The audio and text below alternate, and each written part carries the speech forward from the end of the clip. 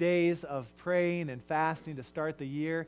And last week, as we were kind of heading in the direction of finishing this fast, I preached a message last week on pursuing God, seeking Him. We highlighted Philippians 4:6, be anxious for nothing, but in everything by prayer and supplication, bring your requests to God, and the peace of God, which transcends all understanding, will guard your hearts and your minds in Christ Jesus. And we focus there and also on Matthew 6:33, seek first what? The kingdom of God and His righteousness, and all these other things will be added unto you. And we've asked the Lord, God, we want to wait to hear from you. Our seeking and our waiting is important, because then as we wait, that God will put a word in our heart. I also want to just encourage you, if you weren't here last week, that I almost beg you to listen online to last week's message, because within the message I kind of started in a unique fashion, giving a status report on several things about the church and some prayer points and where God is moving and where we believe God is taking us. And I would just want to encourage you to get online, listen at least for the first 15, 20 minutes, and let God just continue to strengthen us as a body. I want to mention before I jump into this week's message as well, next week in your bulletin you saw that we're starting a new series based on the book The Circle Maker by Mark Batterson. And I mentioned the first service that this book last year, someone said, hey, you got to read this, probably has become top 5, maybe even top 3 books in the last 5 years that I have read personally. Just blessed me. It stretched me. There are some other resources that kind of come along with that.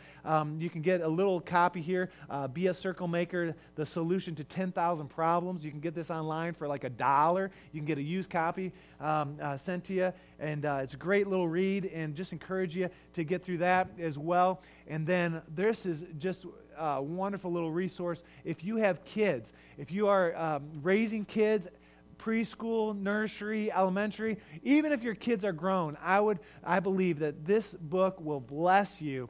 And I was just reflecting on it this morning and just saying, boy, I need to get through it again. This particular book, it's basically what's in the big book, but focuses on raising kids. And in that, there were some ideas that emerged in our lives for our family in the fall that really blessed us when Reagan turned 13, and some other things that we've got in the works for our family. And I just pray that it'll be a blessing to you. All those resources you can get online. I think I saw on Friday, looked online, the cheapest you can get on Amazon is like $7 or so. So that with some shipping, for $10 or $11, you got the book. And I just encourage you to pick it up as a resource, read the book through the series, and I believe it'll strengthen what God wants to do on Sundays.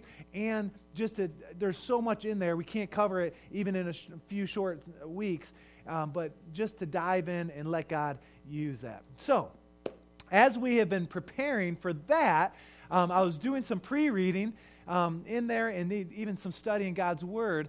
Next week, we're going to look at the story of Joshua when he fights and as they kind of overtake the battle at Jericho. We're going to look at that specific story next week to launch into the Circle Maker. I was reading and then just looking at the context, and I was reminded of a story in Joshua chapter 4 and in chapter 5. And I had read this story many years ago, and it had been a blessing to me, and I had some things highlighted, and I started to kind of dive into that again, and I said, you know what? That's the direction God wants to take us this morning. And it's a story of the children of Israel. They're on their way to Jericho, and Israel finds God's favor and His blessing in a really special way. And it's interesting. I want to give you some history. Almost 400 years prior to this, it had been prophesied that God's people would have a place that would be called the Promised Land. And at that point, when it was first prophesied or first spoken to existence, it was the Promised Land. They didn't know it was the land of Canaan at that point, but they knew that God had a special place that would be flowing with milk and honey, a beautiful place for not only the people to work and to toil and to be profitable, but it would be lots of land for the cows and for all the cattle as well. The Promised Land. A place of favor.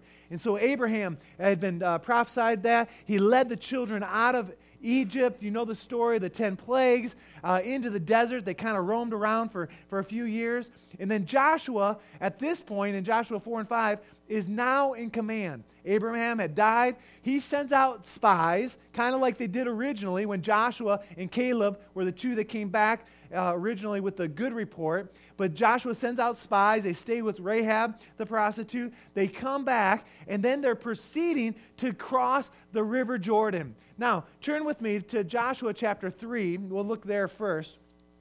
Joshua chapter 3. Let's look at the account of this. It's an amazing account. In verse 14, it says, "So the people broke camp to cross the Jordan. The priests carrying the Ark of the Covenant went ahead of them. Now the Jordan was at flood stage all during harvest. Yet as soon as the priests who carried the ark reached the Jordan and their feet touched the water's edge." This is incredible. As soon as the guys that were carrying the Ark of the Covenant, as soon as their feet touched the water's edge, what happened? The water from upstream stopped flowing. It piled up in a heap a great distance away. The second time that God had done a miracle in this fashion for His people because He loved them. And He had a great plan for them. So the children of Israel, they cross on dry land. And Joshua says, hey, pick up 12 stones in the middle of the Jordan. And then the place that they landed would be called the place of Gilgal. And a Gilgal was a small place a couple miles northeast of Jericho, where they, from there, would launch military attacks. And it became a training ground where God taught His people. There were 3 lessons at Gilgal that Joshua felt impressed on his heart from the Lord. And it created victory, and it created incredible blessings for them. God was moving His people forward, but at Gilgal, He instructed Joshua to do 3 things, and that's what we want to talk about. The first thing that Joshua was instructed to do was to build an altar. Let's look at it in Joshua chapter 4 there. Chapter 4, let's look at verses 19. We'll start the story there. It says, "On the 10th day of the first month, the people went up from the Jordan and camped at Gilgal on the eastern border of Jericho. And Joshua set up at Gilgal the 12 stones they had taken out of the Jordan. He said to the Israelites, 'In the future, when your descendants ask their fathers, what do these stones mean? Tell them, Israel crossed the Jordan on dry ground. For the Lord your God dried up the Jordan before you until you crossed over. The Lord your God did to the Jordan just as He had done to the Red Sea when He dried it before us until He had crossed over.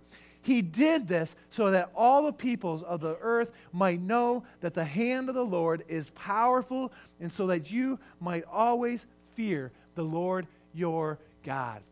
The first thing that Joshua was instructed to do from the Lord was to build an altar. To remember. The Lord said to stop and remember. Don't just continue to blaze forward, but remember the miracle of God's provision and His power. And they took 12 stones out of the river Jordan, and they placed them up and made an altar before the Lord, each tribe. And these stones weren't to be idols to be worshipped, but they were to be testimonies. They gave reason to praise God. It's interesting that today in leadership stuff that you would read, that we are encouraged along our journey, whether you're an organization, a business, or a church, or a school, or even a family, that if you're going from here to there along your path, it's important to celebrate progress. And that's what the children of Israel were doing. Why? It was to honor God and to look back at how powerful God really was. His provision, His prosperity. If He had done it before, He will do it again. And you know what's interesting this morning? I believe that God calls us, wants us to remember what He has done, to remember His faithfulness. Can you think of some stones in your life? Some memorials as you look back over the years of how God has placed His hand upon your life in provision or protection, providing?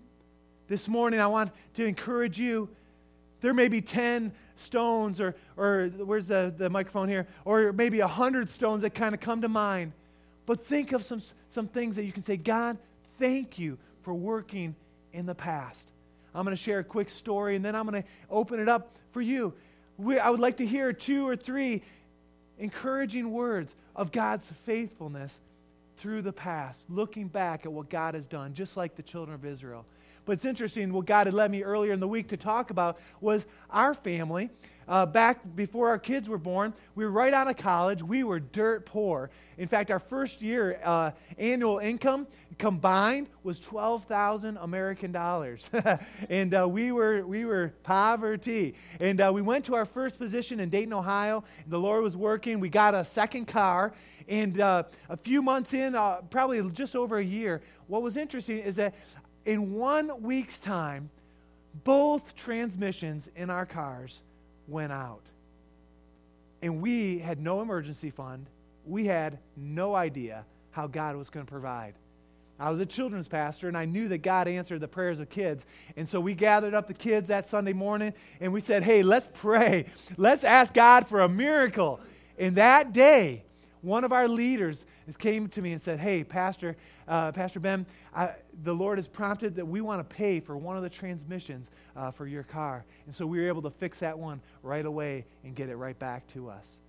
The other one we kind of discussed, and we're saying, what do we do? And we decided to take out a 90-day note, same as cash. And we had never done anything like that before, but we're saying, hey, we got to get this fixed. We got to get to work. Jessica was working at that time. We're saying, okay, what do we do? And we did. And we said, okay, in 90 days, God, we're trusting that you'll provide for us. Well, while that was in the works, God was working also in another area. There was a family in our church that were close to us. The man worked with another guy, and his wife was getting rid of a car that she had. It was only a few years old, had 60,000 miles, a beautiful Acura Legend. My friend, he said, hey, my friend that I work with wants to give you a car. And I said, is it a car that you would drive? You know how it is, I don't want another piece of junk, that kind of thing. We would have been grateful for it. And he said, listen, I would drive this car. I didn't know what an Acura Legend was.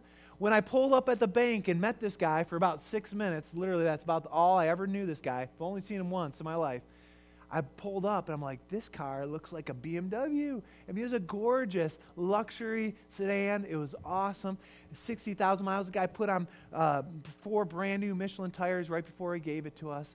And God provided. We were able to bless another family in the church with our Cougar, and God bless them. And they drove it off a cliff. The poor lady, she drove it off a 10-foot cliff. She was okay, and crazy story. But anyway, I forgot about that. I didn't say that first service. But anyway, God provided. So, it's interesting. This morning, we're sitting here. We got a totaled car. We don't know what's going to happen. You know what?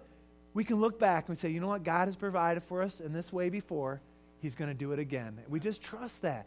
And we can look back. And that's what they were doing at Gilgal. They were looking back saying, okay, these will be a reminder for future kids and their grandkids to say, God provided here. So, real quick, are there any testimonies kind of welling up in your heart that you say, boy, I'd love to share of how God has provided in the past? And if there aren't any, we'll kind of go on. Pastor P, you want to lead us off? Good. Share with us a moment.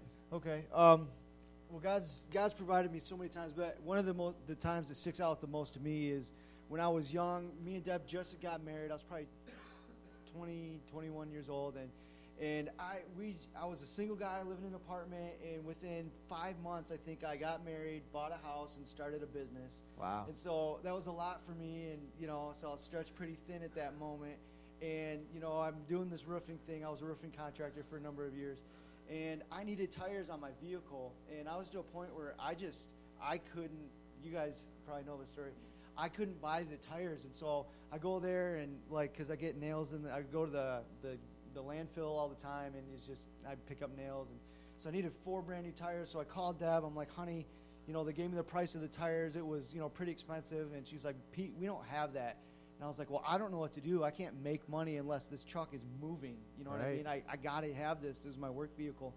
And so I'm on the phone. I'm like, what am I going to do? And this little lady strolls up in this Cadillac and says, young man, what's your problem? And I'm on the phone with my wife. And I'm like, you know, nothing, I'm fine. She goes, no, what's your problem? What do you need? So eventually I'm like, well, I need tires on my vehicle. And she says, hang on, I'll be right back. And so she zips off in her Cadillac, comes back, and gives me over what I needed in cash, just hands me money. And says, Get out of here. Young man, come on. Get some tires. I'm telling a story here. Yeah, right. We're illustrating. She goes, here, young man, buy the tires. And so I go up to pay the guy at Discount Tire, and he says, that's a pretty good conversation you just had. And I said, it was. And it, like, I had more than enough, like $100 more. And I said, here, take it. But God provided for me in my time of need, and Amen. It's amazing. And I can look back and say, every time I've struggled, God has brought me through, and He's going to do it again. And that is kind of something that stuck out to me. Awesome. Hey, thanks for sharing that. Isn't that good? Praise God. It could be provision in finances. It can be provision in protection. Anyone else want to share a quick reminder? Go ahead, Dominica. Oh, okay. I was a single parent, and like you guys, I was living on $15,000 a year, trying to do what I could with my 4 kids. And there was one Christmas that I was just freaking out. I didn't know what I was going to do, but I knew I'd been paying my tithes, so I was just trying to have faith that things were going to work out. Sure. And I went to my mailbox one day, which was like the dreaded thing to do. I hated going to my mailbox. I checked my mail like once a week then. Sure. But I went to my mailbox, and I found a check that I had for $500 that I didn't expect. Awesome. So it was awesome. It worked out, and the kids had Christmas. So awesome. Isn't that cool? Yeah, God, He cares for us. And we can look back at these times and say, okay, God, you were good then. Your track record is good. I can trust you today no matter what I'm facing. One more. Anybody want to share this thought? Yeah, Judy, sure. This is another story about provision. I remember when I was single and I was going to Resurrection Life in Grand Haven, and it hadn't really formed a church yet. It was before the church really got started. And matter of fact, I think they were meeting in Spring Lake. And I was single at the time, and I had my bathroom at my house was in deplorable condition. It was so bad, like around the toilet, you'd sweep and you'd just keep sweeping the floor, and more stuff would come up from it. Sure. And I remember saying to God, it's going to make me cry because it was such a blessing. I says, God, I'm going to clean this bathroom to you. I said, I don't know how to get this fixed. I don't have the money. And, one day, one of the elders came over to my house for something. He says, can I use your bathroom? I felt kind of embarrassed for him to use it, to be honest with you. But I, of course, said yes. And he came out, and he didn't say anything. And I went to a women's meeting a few weeks later, and one of the pastor's wife came up to me and says, Judy, and I hadn't told anybody about this. I hadn't said anything. I just prayed and asked God. And he says, the church is going to redo your bathroom. Wow. And they came in and redid the whole bathroom. Wow. And what a blessing that was to me. And all I did was clean it for God. There you go. Praise the Lord. Isn't that incredible?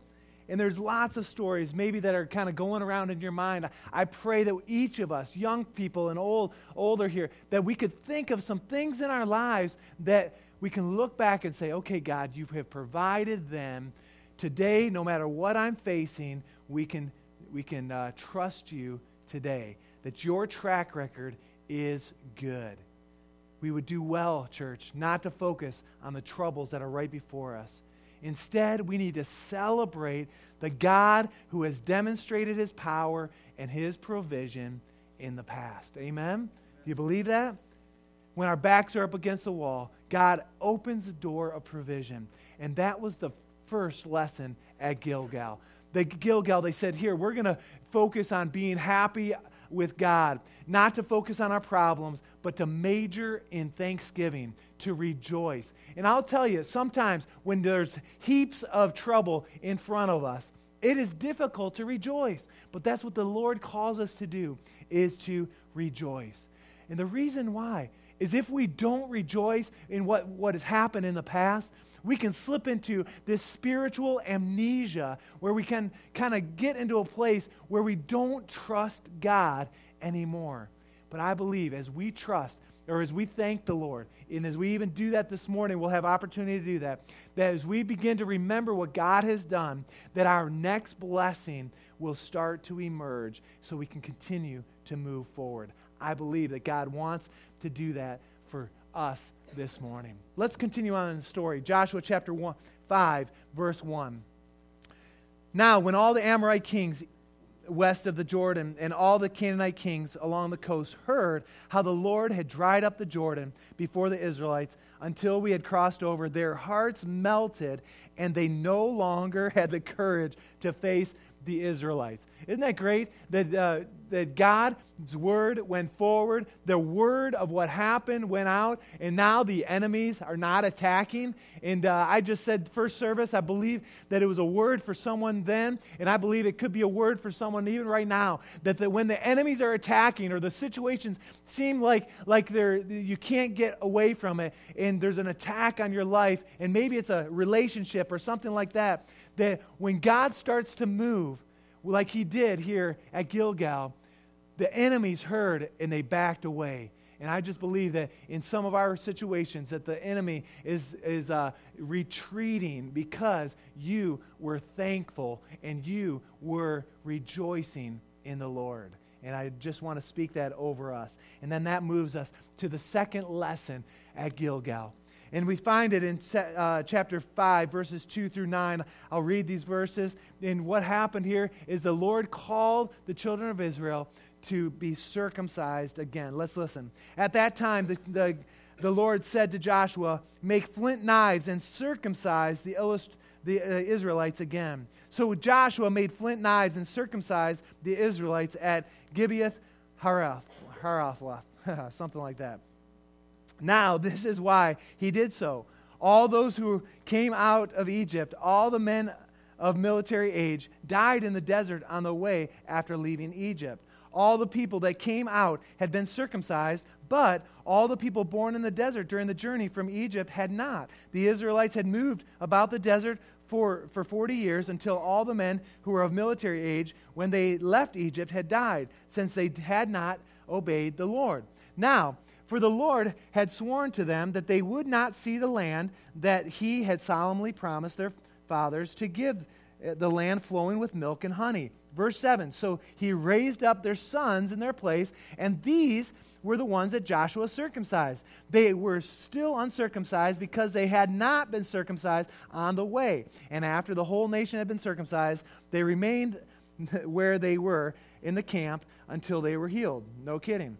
Then the Lord said to Joshua, "Today I have rolled away the reproach of Egypt from you." So the place has been called Gilgal to this day. Circumcision. The generation rescued from Egypt had forgotten something. They were wandering in the desert for 40 years, and they stopped practicing the sign of the covenant that God had made with Abraham, Isaac, and Jacob. To be a Hebrew man meant to be circumcised. And for 40 years in the wilderness, they wandered. And God's people stopped honoring their covenant obligations. And God said, "Look, I've brought you this far," but he says, "Stop. Don't move any further until we get this taken care of." It's interesting that the word Gilgal in the Hebrew sounds like the word roll or rolling. And in verse 9, it says that let's read it again. "Today," God says, "I have rolled away the reproach of Egypt from you." Gilgal was where the Israelites rolled into alignment with God's requirements so that God could bless them again. Now, to me, when I read this, it's all about obedience and about honoring God and addressing sin in their lives.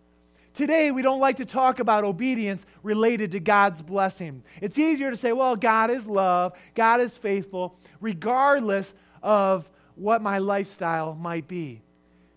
Well, who's the judge anyway? Where's the standard really? And what happens is we'll go through life and we harbor bitterness, but we still want God to bless us.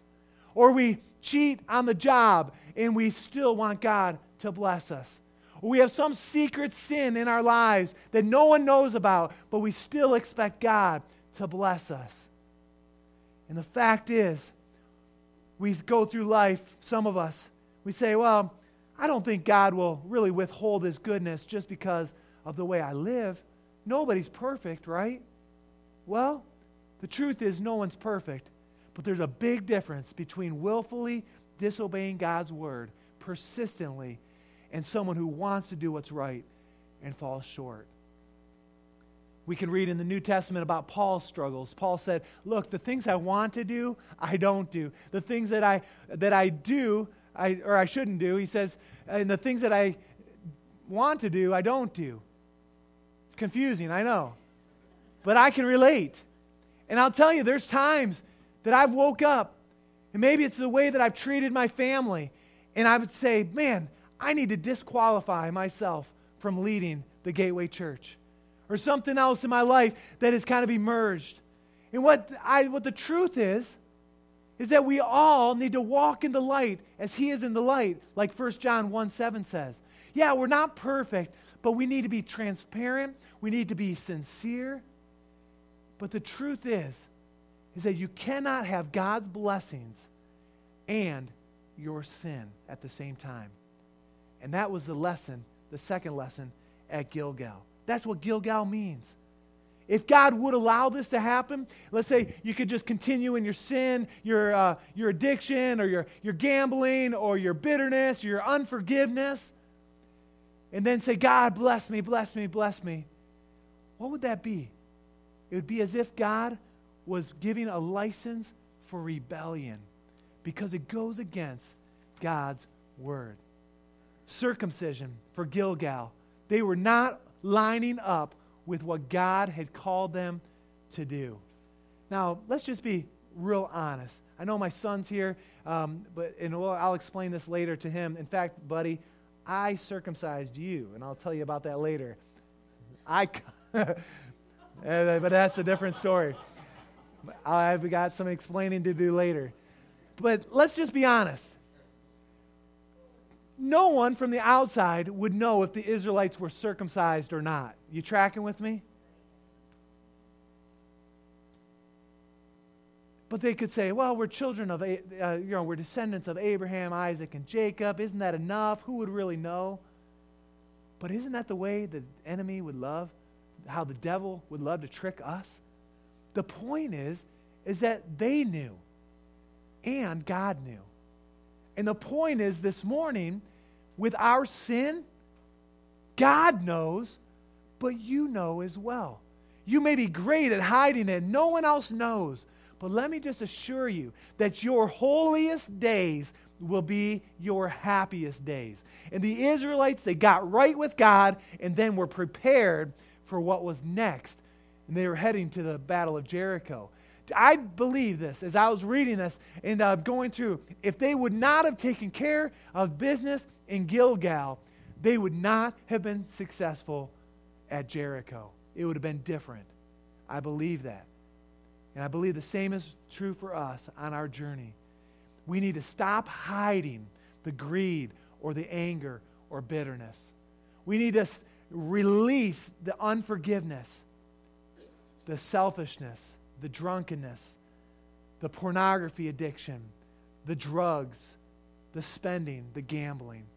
The things that are holding us back, the sin in our lives as believers, we must deal with it. Church, we need to get right with God again. God told the children of Israel, stop, be circumcised. And today, I believe God is saying to stop and repent and get right with God. See, disobedience leads to a loss of peace, a loss of power for what's next. And not only that, we lose a lot, but our obedience pleases God. It's what God longs from each of us. The second lesson was a lesson of obedience. And the third lesson came in the next 2 verses in Joshua chapter 5, that the children of Israel not only created an altar, they not only were circumcised, but they partook in the Passover. They celebrated the Passover. Let's look at verse 10. On the evening of the 14th day of the month, while they camped at Gilgal on the plains of Jericho, the Israelites celebrated the Passover. The day after the Passover, that very day, they ate some of the produce of the land, unleavened bread and roasted grain. And they were saying, praise the Lord, because they'd been eating manna for 40 years. And so something different was welcomed for sure. It says this, it's interesting, the manna stopped the day after they ate the food from the land. They didn't need it anymore. God wasn't going to be wasteful, and so the manna stopped, and there was no longer a need for the manna for the Israelites. But that year they ate from the produce of Canaan. Now when you look at this, the Passover to them was incredibly important. It, again, celebrated God's provision and His protection. It went back to the original time when they were in Egypt, in the 10th plague in Egypt. Turn with me to Exodus chapter 12. We look at this, and there were all those plagues that kind of came up, and then the last one, the death angel, was to come over all of Egypt and to kill. Listen to what it says. This is what God said. On the same night I will pass through Egypt and strike down every firstborn, both men and animals, and I will bring judgment on all the gods of Egypt. I am the Lord. Then listen to this. The blood, everyone say the blood. The blood will be a sign for you on the houses where you are. And when I see the blood, I will pass over you. No destructive plague will touch you when I strike Egypt. And they remembered that the blood of Jesus that they put over their doorposts had protected them, had provided. It was a sign of what God had done for them. Now, we don't celebrate the Passover as Christian believers. Some Christian Jews do, and we've done a Seder with some people that they will observe the Passover, and it's quite enlightening. But today, we partake in communion, the Lord's Supper, or the Eucharist. And what we do, and what we have before us even this morning, is a representation that we recognize that only the blood of Jesus shields us from the awful judgment of God for our sins. It's the blood of Jesus that covers us. We don't deserve it, but when God looks on us as believers, He doesn't see our sin. He sees Christ's blood. And He passes over, where He would strike us down at Judgment Day and say, nope, forever away from me. Instead, He says, no, my Son's blood is on you. Come on in for an eternity with Jesus. Church, it's not our good intentions or our tearful appeals. It's not our merit, how good we can be. It's only the blood of Jesus that puts us in right standing with Jesus. And can I say this boldly? That the blood is strong enough to break the chains of drugs and of crime. It's strong enough to overwhelm our bad habits. The blood of Jesus, it takes over bad socioeconomics. It delivers us from bad relationships and friendships. Christ's sacrifice frees us from the punishment that we deserve. And it's at the center of what we believe. And when we celebrate the Lord's Supper, communion, Christ's blood and His body being broken for us. At Gilgal, they remembered the blood. And today, church, we need to remember the blood of Jesus, how it washes us. There's this old song. Some of you might remember it. If you weren't brought up in church, you might not know it. I think it was an Andre Crouch song. It says, the blood of Jesus, it reaches to the highest mountains. It flows to the lowest valley, right? And the blood that gives me strength from day to day, its power, something or something, it'll never fail. That's right. It'll never fail. And we need to remember that this morning. The result of Gilgal taking these 3 steps provided a place where God blessed the children of Israel. Gilgal became a place where God rested. And it was interesting, and I'm not going to take the time, but in Judges chapter 2, verse 1, we see that the Lord was resting there. And it became a place where for generations and generations, they would come back to that place to remember. Samuel would come back. And even if you fast forward, Joshua had died, and Israel was drifting again. And the angel of the Lord, it says, actually left Gilgal and went to Bochim. And it was interesting as I studied that this week, and we don't have the time to get into it, but there was an interesting thing that the angel of the Lord was resting there. I went through as many verses as I could on the angel of the Lord, where it talked about the angel of the Lord this week. And not one other place in Scripture did it describe where the angel of the Lord was coming from until this time. And that was the only time, to my knowledge. And it says he was coming from Gilgal and went to Bochim. The angel of the Lord rested there because the people honored him. They celebrated, they rejoiced of their past. It was a memorial, the stones. They also dealt with the sin in the camp. They had been living in disobedience. And then they remembered the blood of Jesus. It was a perfect place for the Lord to rest on them. And I believe that the Lord wants to rest on us today as well. The point is, God blessed Israel at Gilgal. Was that their final destination? Absolutely not. They were about to conquer Jericho. And then, as you read through Joshua, Joshua is probably the bloodiest book in the Bible, the most battles. And so they started in Egypt. They were headed to Canaan. But along the way, God met Israel. And I believe that along your journey, along your path, that God wants to meet you. And God wants to meet you today. So let me ask you a couple questions, and we're going to wrap this up. What is your promised land? Where has God called you to go? Where has there been prompting in the Spirit to go? And I'm not talking about a promised land, just a simple material blessings. The promised land is bigger than just obtaining money or vacations or a good stock portfolio or having good-looking kids that make the honor roll. The promised land is not a place where you just kind of arrive and relax and do nothing. None of those things would give justice to the picture that God wants for you or for me or for us corporately. God calls us to have life to the fullest, John 10:10. And so today I want you to picture your life that if you started maybe at the point of salvation and then where God wants to take you, where are you along the journey? And I believe today is a day to stop and to be thankful for the progress that God has made. Even if you're up against it and there's mountains of trouble before you, stop and remember where God has taken you. The second thing is, I believe that we as believers along our journey, we need to take moments like this morning to say, God, cleanse my heart. Forgive me of my sin. Whatever it is in your life that's holding on.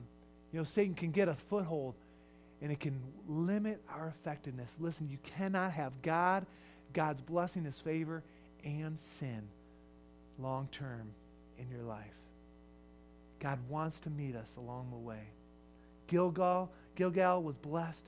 I believe the Gateway Church will be blessed as we do this corporately, and it'll prepare us for more. Last week we talked as a church that our roots started in 2001. And that wasn't our final resting place. And we believe more than ever that we have a place ahead of us, a promised land. We may not know the name of it, just like they didn't know the name of Canaan at that point when God promised it. But more than ever, we see that God is moving. But along the journey, we need to stop. We need to celebrate. We need to get right with the Lord and to honor the blood of Jesus. I'm going to ask that you bow your heads and close your eyes this morning. I've been praying, and we've had people praying for you this morning, that if you're here today and you are along your journey, or maybe you've never started your journey with the Lord, either way, and you're saying, Pastor Ben, today I'm not right with the Lord. I don't have Jesus at the center of my life. And if today you would like to accept Jesus as your personal Savior, I want to give you that opportunity. The Bible says we've all fallen. We're all sinners. There's no one here that could stand before God without the blood of Jesus to cover him. And if you're here this morning, you're saying, Pastor, I need the blood of Jesus to cover my sins. Would you just slip up your hand? I want to pray for you. I'm not going to call you out or embarrass you. But if that's you, I want to encourage you just to ask the Lord this morning to save you. I'm looking over on my left, your right, anyone over here, in the middle section, anyone at all, on my right, your left, saying, yep, that's me. I need the blood of Jesus to cover my sins. All right, let me have your eyes on me just for another moment. Listen, let's just assume that we're all believers this morning. Aren't you thankful for the moment that you gave your heart to Jesus?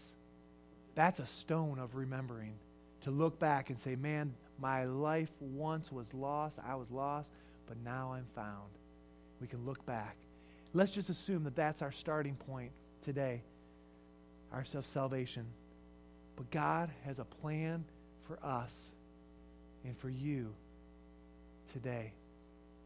And no matter where you are on the line, heading towards the promised land, your promised land, I'm going to encourage you today to stop, to be thankful to the Lord, and then to move beyond that, not only to be thankful, but to deal with the sin that has crept in to your life. The reality is, and I'm leading the way today, that we all fall short. There are things in our lives that can creep in, greed or anger or unforgiveness. Some here today may be struggling with drugs and alcohol or selfishness. It could be your spending habits that are out of control or gambling. It could be an addiction or trouble with pornography. This morning, the Lord wants you to draw a line in the sand and say, I'm done. Like the children of Israel did. And they took care of business. You say, well, no one really knows, or it's really not affecting me, the things I struggle with. Baloney. You know, and God knows. And this morning we've created an environment here to end the service in these last couple moments to honor the Lord with communion. The body that was broken for us, the blood that was shed for us. And I'm going to encourage each one of us here individually to do three things. First is to thank the Lord. To find yourself at an altar this morning. Maybe at the literal altar or maybe at your seat. But before you leave, to spend some time and just to thank God for His provision, His protection in your life to this point. To look back. You say, man, I can't even hardly look back because of what's ahead.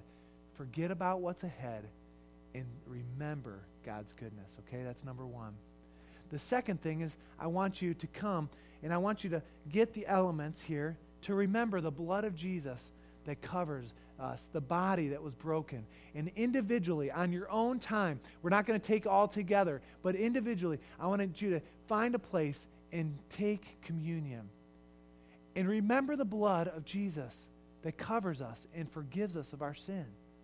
And in that, I want you to address the areas of sin that have creeped in to your life. And I want you to be honest between you and God. And even if no one else knows, kind of like the children of Israel, who would know if we're circumcised, right? Well, God knows, and you know. And today, I believe, is a day along your journey to say, hey, I'm going to stop here.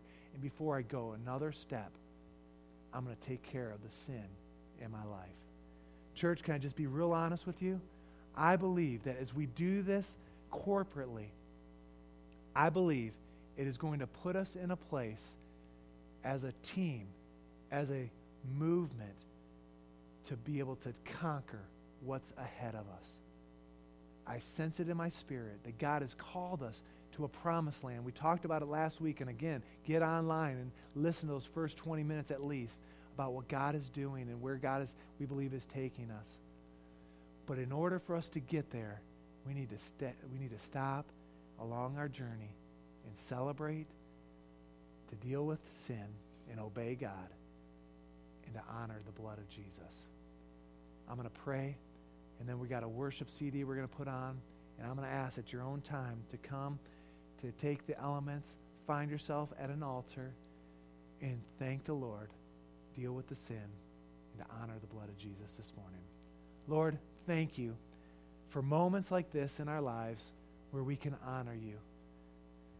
God, I pray that you would take us to a new level. But before that happens, Lord, we need to address where we are today. God, help us. I pray that your grace will be flowing in this room. And Lord, I pray that there would be the hard work, God, even the painful work of dealing with sin in our lives. God, I pray that you would help us no matter what it is. And God, we look forward to what you have for us. But for today, we're going to stop and remember and deal with a few things. Help us today. In Jesus' wonderful name.